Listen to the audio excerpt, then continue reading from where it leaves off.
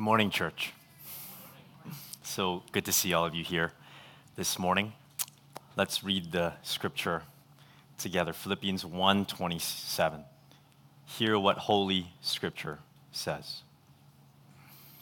Only let your manner of life be worthy of the gospel of Christ, so that whether I come and see you or am absent, I may hear of you that you are standing firm in one spirit, with one mind striving side by side for the faith of the gospel, and not frightened in anything by your opponents.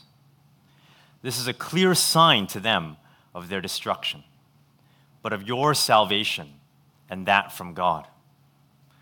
For it has been granted to you that for the sake of Christ, you should not only believe in him, but also suffer for his sake, engaged in the same conflict that you saw I had, and now hear that I still have. So if there is any encouragement in Christ, any comfort from love, any participation in the Spirit, any affection and sympathy, complete my joy by being of the same mind, having the same love, being in full accord and of one mind. Do nothing from selfish ambition or conceit, but in humility count others more significant than yourselves. Let each of you look not only to his own interests, but also to the interests of others.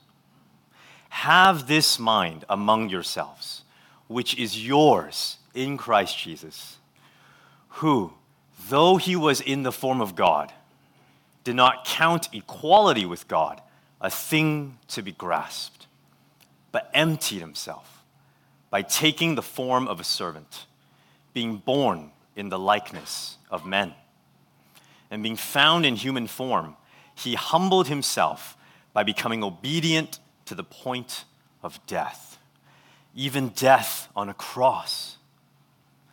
Therefore, God has highly exalted him and bestowed on him the name that is above every name, so that at the name of Jesus, every knee should bow, in heaven and on earth and under the earth, and every tongue confess that Jesus Christ is Lord, to the glory of God the Father. This is the word of God. Let's pray. Heavenly Father, you know how weak I feel, but you say that your power is perfected in our weakness. Father, we thank you for your word that is before us. Lord, we pray now as we look at this text together, would your Spirit take this passage and plant it deep in our hearts? Would you convict us of sin, righteousness, and judgment? Would you show us Christ? And would you increase our faith and our love for him? Would you do this now? In Jesus' name, amen. Last week, a few of us were helping a friend move out of his place. As most of us know, moving from one place to another is quite the ordeal. Bags have to be packed, furniture disassembled, manpower gathered, and transportation has to be worked out. And on the day of the move, things don't always work out smoothly. In this case, there were several challenges. There was a challenge of fitting all the furniture in the small 10-foot moving van. There was a challenge of fighting through physical fatigue as the night wore on. And then there was the sudden challenge of having to find the missing keys to the unit we were moving to. But by God's grace, after 7 long hours, the move was completed. We were successful because we worked as a team. We were united with the same goal in mind. Now, there's nothing glamorous about helping a friend move. Time, energy, and resources need to be spent. I'm sure that there were many other things we all would have rather been doing. Helping a friend move requires humility, putting aside our own interests and thinking about the needs of others. Unity requires humility. Last week, we saw that Paul is calling the Philippians to unity for the sake of the gospel. In our passage today, Paul continues his call to be united for the gospel, and then emphasizes that humility is the path to unity. Unity requires humility. And what does this humility look like? From our text, we learn that humility looks like putting selfishness to death, thinking about the needs of others, and having the mind of Christ. For us to be united for the gospel, we must humble ourselves by putting selfishness to death, thinking about the needs of others, and having the mind of Christ. Look at our text again today. Our text today begins with the word so, or therefore. Verses 1 and 2 connect to Paul's flow of thought, which began in chapter 1, verse 27. There we read again, "Only let your manner of life be worthy of the gospel of Christ, so that whether I come and see you or am absent, I may hear of you that you are standing firm in one spirit, with one mind striving side by side for the faith of the gospel, and not frightened in anything by your opponents." Paul calls the Philippians to stand united in the face of external opposition. In chapter 2, Paul is now calling the Philippians to stand united in the face of internal division. This unity is a threat to the gospel's progress and advancement in any church, and this was no different in Philippi. No matter how mature or how long a church has been in existence, disunity within the church negatively impacts both gospel progress and advance. In this letter, Paul tells the Philippians to stop complaining and arguing with each other. The disunity between two women was so great that Paul had to call them out by name and ask a third party to mediate. He reminds them that God is a God of peace. The Philippians clearly needed an imperative to stand united for the gospel in the face of internal division. We find this imperative in verse 2. "Complete my joy by being of the same mind, having the same love, being in full accord, and of one mind." What does Paul mean when he calls the Philippians to be of the same mind? It means to take a view of something, to be concerned for something, to set the mind on something. This verb is not about having the exact same thoughts or feelings about everything. It is about the attitude of mind and the settled disposition of the entire person. Being of the same mind means that we are seeking the same goal with a like mind. We are united for the same purpose. We are united for the gospel. Now, I know some of us like to play beach volleyball, really like to beach volleyball. And some of us like to play softball. Some like to watch Pride and Prejudice. And others like to watch anime. Some like to read books by dead Puritans. And some like to play board games. Some of us really like to shop at Costco. And some bake pies that win town fairs. Some love to cook. And some just cook the same 2 meals over and over again to survive. We won't say who. As a church, it is not our interests or preferences in this life that unites us. It is the gospel that unites us. It is that we are all disciples and followers of Christ. Being of the same mind as a church means that we are united for the gospel. We want the gospel to advance in our midst. This is why we gather to share the gospel in our neighborhoods, bring family and friends to church, while we send out and support missionaries, while we have classes and camps for children. We also want the gospel to progress in our midst. This is why we have discipleship classes and small groups and prayer meetings. All that we do is because of the unity we have in the gospel. Now, verse 2 continues, having the same love, being in full accord and of one mind. It is not just that we have the same mind in the gospel, but we also have the same love in the gospel. Jesus says to his disciples, just as I have loved you, you also are to love one another.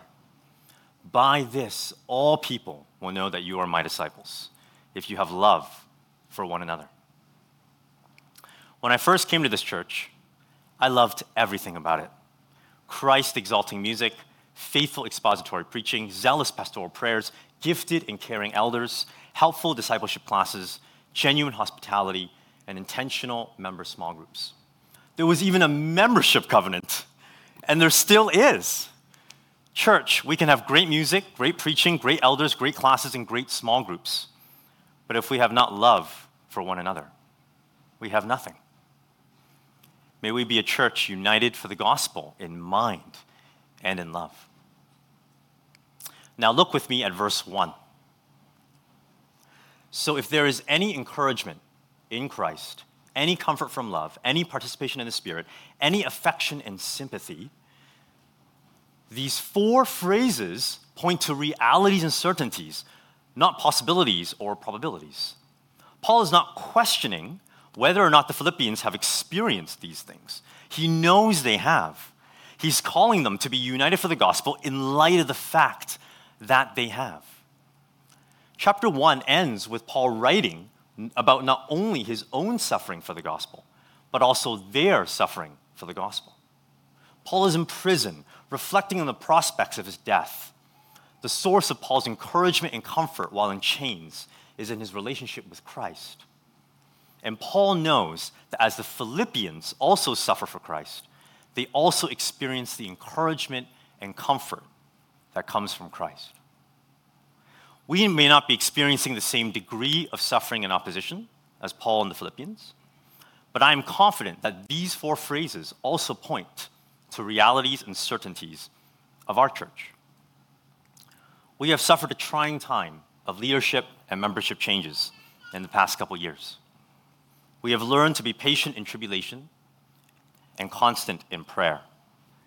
And with the announcement last week that Daryl Dash will be our new senior pastor, we are encouraged and comforted. We have tangibly tasted and seen that the Lord is good to us. So how should we respond? By being of the same mind and having the same love. By an even greater and deeper commitment to God and to one another. By being even more united for the gospel in mind and in love. Now, after calling the Philippians to be united for the gospel in verses 1 and 2, Paul emphasizes humility as the path to this unity in verses 3 to 11. Paul gives three exhortations on humility. We must humble ourselves by putting selfishness to death, thinking about the needs of others, and having the mind of Christ. Paul exhorts the Philippians to humble themselves by putting selfishness to death. In verse 3, we read, "Do nothing from selfish ambition or conceit." Nothing. It's not put some of your selfishness to death or most of your selfishness to death. It's put all of your selfishness to death. We must put selfishness to death in our hearts if we are to be united for the gospel. Now, Paul has already informed the Philippians that there were some believers that were preaching the gospel out of selfish ambition. Though they preached Christ, their ministry was self-seeking. They sought to puff up their own reputation and put down Paul while he was in prison. Now, Paul points to those who are dividing the church in Philippi and exhorts them to purge themselves of selfish ambition. This is the attitude of those who seek their own interests, who seek their own advantage. James chapter 3 tells us that jealousy and selfish ambition is not wisdom from God, but is earthly, unspiritual, and demonic. He goes on to say that it causes disorder and every evil practice. Selfish ambition is completely opposed to God. Paul also uses the word conceit. The Greek word translated conceit is the combination of the two words empty and glory. Empty glory. That's glory that fades away and is vain. The conceited person provokes, envies, and puts down others to gain the empty glory of position, prestige, power, and possessions. Conceit seeks to take the glory that belongs only to God. We see this in the heart of the Pharisees and the disciples in the gospel accounts. Matthew tells us that the Pharisees did all their deeds to be seen by others, and they loved the best seats in the synagogues and greetings in the marketplaces. Luke writes the Pharisees were lovers of money, justifying themselves before men, and treated others with contempt. John tells us that people loved human praise more than the praise from God. And Mark tells us the disciples were arguing with each other about who was the greatest. They were all pursuing empty glory. They all had selfish ambition and conceit in their hearts. If we have selfish ambition and conceit in our hearts, we will not be able to stand for the gospel. Now, if we reflect on our own culture, we see the overwhelming focus on the self. In grade school, we are told to do projects that are titled, All About Me. Actually. In our careers, we are encouraged to climb the corporate ladder for our own benefit. Much of social media is about ourselves, where we've been, what we've been doing, and what we like. Consumerism is about what I want, when I want it, and how I want it. Even thinking about and planning for retirement can become a self-absorbed endeavor. And some of the greatest social and cultural issues of our day, abortion, euthanasia, gender identity, sexual orientation, is all a fight for autonomy and self-definition. It is in direct opposition to God. Selfishness says my life, my money, my comfort, and my time. Selfishness says it's my position, prestige, power, and possessions that matter. Selfishness says I can't be bothered. You're not worth my time. What's in it for me? The selfish person is so occupied with themselves, there is no room left to be thinking about the needs of others. Church, before we knew Christ, we were all filled with selfish ambition and conceit.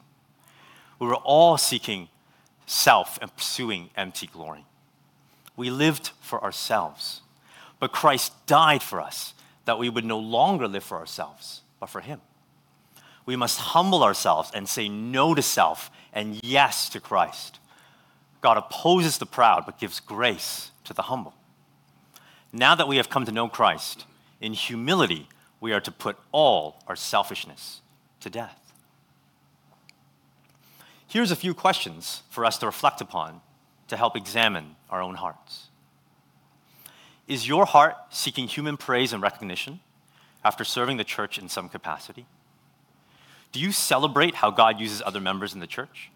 Or are you envious of how God has gifted them?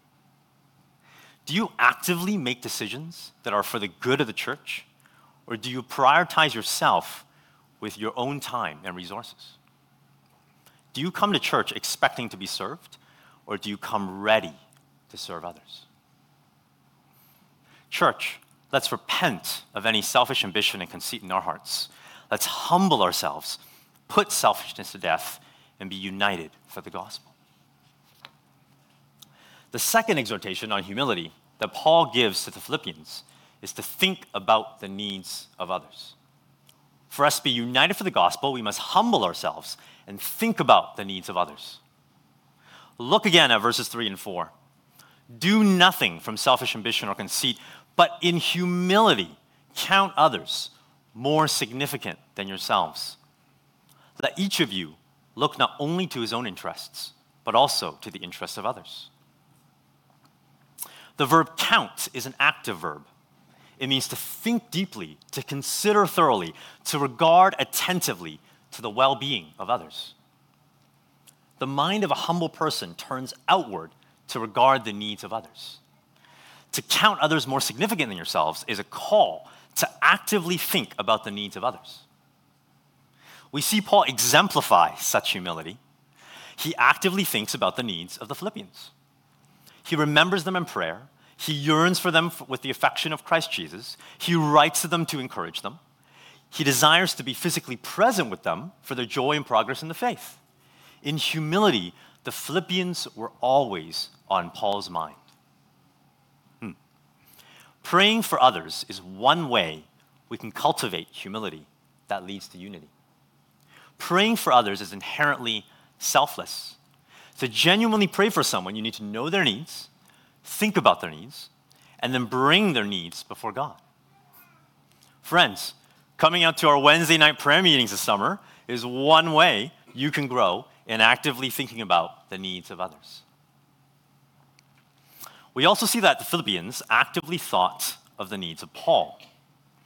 In chapter 4, verses 15 to 16, we read, "And you Philippians yourselves know that in the beginning of the gospel, when I left Macedonia, no church entered into partnership with me in giving and receiving, except you only. Even in Thessalonica, you sent me help for my needs once and again."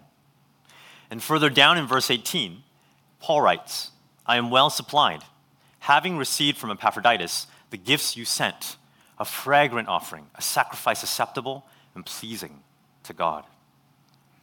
The Philippian church financially supported Paul immediately after he left Philippi. They were the only church that supported him on his first trip to Corinth. And now Paul has received their support through Epaphroditus while imprisoned for the gospel. The constancy and frequency of support over the years shows just how deeply the Philippians cared for Paul and actively thought of his needs.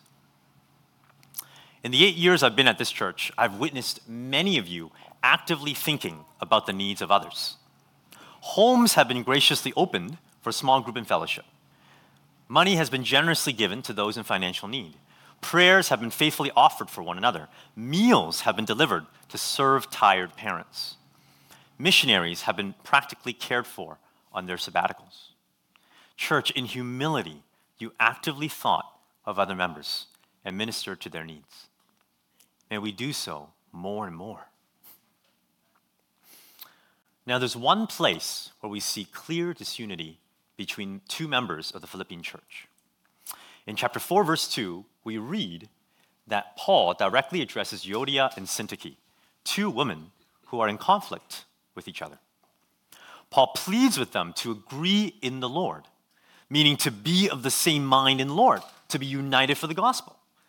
They have labored side by side with Paul for the gospel. Paul sees them as faithful gospel partners, and he longs for them to put aside any disagreement, dislike, or personal differences so that they can be united for the gospel. A pastor once told me that the average time a Christian stays in one local church is around 3 to 5 years. In a city like Toronto, where there are so many churches to choose from, it's not hard to find another church that aligns with your theological convictions. Now, granted, people change churches for understandable reasons, whether that is to be attending the same church with their new spouse or having to move because of their new job. But I would venture to guess that people also change churches because of unresolved conflicts with other church members. In the midst of their conflict, Paul didn't tell Euodia and Syntyche to find another church in the city. Paul pleaded with them to be united for the gospel. In our membership covenant, which you know I love, there is a beautiful sentence that says this: "I further engage to watch over you, my brothers and sisters, in brotherly love, to remember you in prayer, to aid you in sickness and distress, to cultivate Christian sympathy and feeling, and courtesy in speech, to be slow to take offense, but always ready for reconciliation, and mindful of the commandments of our Savior, to secure it without delay." Counting others more significant than yourselves involves praying for one another and aiding one another in sickness and distress. And it also involves cultivating Christian sympathy and feeling, courtesy in speech, slow to take offense, always ready for reconciliation. It means when a fellow church member has idiosyncrasies or personalities that rub us the wrong way, we strive for greater affection for them in Christ. We humble ourselves and actively think of them as more important than ourselves. It means that when another church member has a different opinion or viewpoint on a certain issue, we don't fight to win an argument, but strive to be gracious with our words. We humble ourselves and actively think of them as more important than ourselves. Church, in humility, we can put aside disagreements, dislikes, and personal preferences so that we can be united for the gospel. Now, the final exhortation on humility is to have the mind of Christ. For us to be united for the gospel, we must humble ourselves by putting selfishness to death, thinking about the needs of others, and having the mind of Christ. The final exhortation is found in verse 5. Look there with me. Have this mind among yourselves, which is yours in Christ Jesus.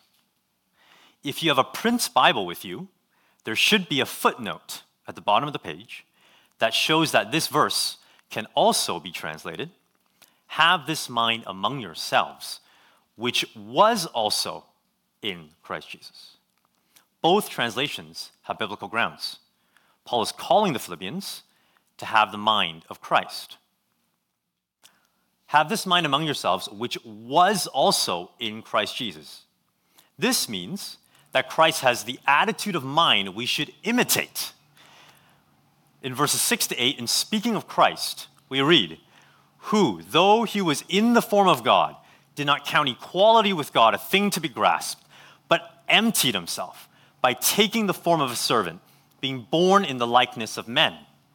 And being found in human form, he humbled himself by becoming obedient to the point of death, even death on a cross.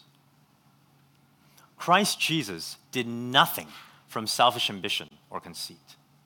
Though being fully God, he did not count his position, prestige, or power a thing to be grasped. Christ did not view his divinity as something to be used for his own advantage. Instead of pursuing empty glory, he emptied himself. As in the words of John Calvin, Christ kept his divinity concealed for a time, that under the weakness of the flesh, it might not be seen. By taking the form of a servant, by becoming human, Christ deprived himself of his divine position, his divine power, and his divine rights. We get a humbling picture of Christ's incarnation in the book of Isaiah. Isaiah tells us that Christ has no form or majesty that we should look at him, and no beauty that we should desire him. He was despised and rejected by men, a man of sorrows and acquainted with grief.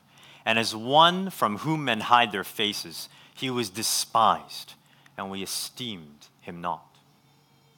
When Christ walked this earth, there was no outward divine majesty or beauty that drew people to him. It was all concealed under the weakness of the flesh. Christ did not come in the form of an emperor to be served by others, but in the form of a slave to serve others. And this perfect example of humility does not stop there. Christ emptied himself by becoming man, and then he humbled himself to the point of death. Christ knew that his incarnation was not enough to save us from our sins. He knew he had to go to the cross. He counted our lives more important than his own. He thought of our needs unto death. What humility! Paul is calling the Philippians to have the humble mind of Christ. Paul says, look at how Christ emptied himself for you. Look at how Christ humbled himself for you. Look at how Christ died for you. Now have the same humility towards each other. Do nothing out of selfish ambition or conceit. Count others more significant than yourselves. Think about the needs of others. Have the humble mind of Christ. Now you've heard it said, don't tell me what to do, show me what to do. But in the Christian life, we need not only to be shown the perfect example of humility, we need to be empowered to live a life of humility. Look again with me at verse 5. We can see that the other translation reads, have this mind among yourselves, which is yours in Christ Jesus. Church, in Christ Jesus, this attitude of mind is yours. And not just yours, ours. Paul writes to the Philippians fully expecting them to be able to put selfishness to death, think about the needs of others. He expects them all to be able to have the mind of Christ. In Christ, we don't just have the perfect example of humility, we have the power to live a life of humility. Now, this is made possible by what God has done in verses 9 to 11. Look there with me. Therefore, God has highly exalted him and bestowed on him the name that is above every name, so that at the name of Jesus, every knee should bow, in heaven and on earth and under the earth, and every tongue confess that Jesus Christ is Lord, to the glory of God the Father. These verses tell us that God exalted Christ after his death and gave him the name that is above every name. At the incarnation, the name Jesus was given to Christ. And at the exaltation, the divine name Yahweh, Lord, was given to Christ. Notice how verse 9 is in past tense. Christ has already been exalted. Christ has already been given the name Lord. All authority in heaven and on earth has been given to him. Church, Jesus Christ is our Lord, and he empowers us to have his humble mind. Friend, if you have not yet put your faith in Jesus Christ as Lord and Savior, you can do so today. The gospel is that Jesus Christ, though being fully God, became a man and died on the cross to make a way for you to be made right with God. Friend, all your selfish ambition and conceit, all your pride, all your sin keeps you from God. Will you humble yourself before God today? Will you confess your sins, turn from them, and put your faith in Christ Jesus as Lord and Savior? You can do so today. Now, as we close our time together, there's one last thing to see in our text. Notice how Paul switches from second person in verses 1 to 5 to third person in verses 6 to 11. Paul moves from ethical exhortation to Christological proclamation. He moves from prose to poetry. Verses 6 to 11 is actually a hymn that was sung in the early church. The point is this: the more we worship and exalt Christ as Lord, the more we humble ourselves and submit to his lordship, the more we experience his power to put selfishness to death, think about the needs of others, and have the mind of Christ. The more we worship and exalt Christ as Lord, the more we are able to live lives of humility that lead us to being united for the gospel. May God make it so. Let's pray.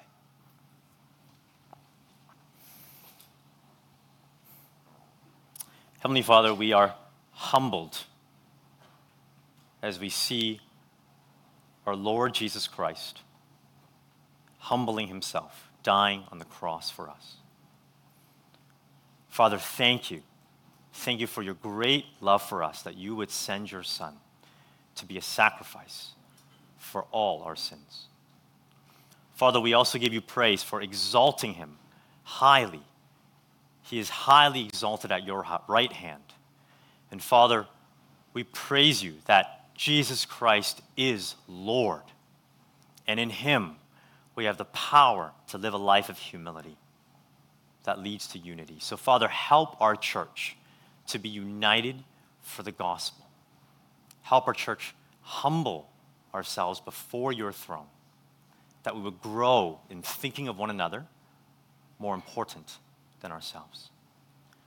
Would you build a deeper unity and love in our midst, and would our whole lives and our church bring glory to you? In Jesus' name, amen.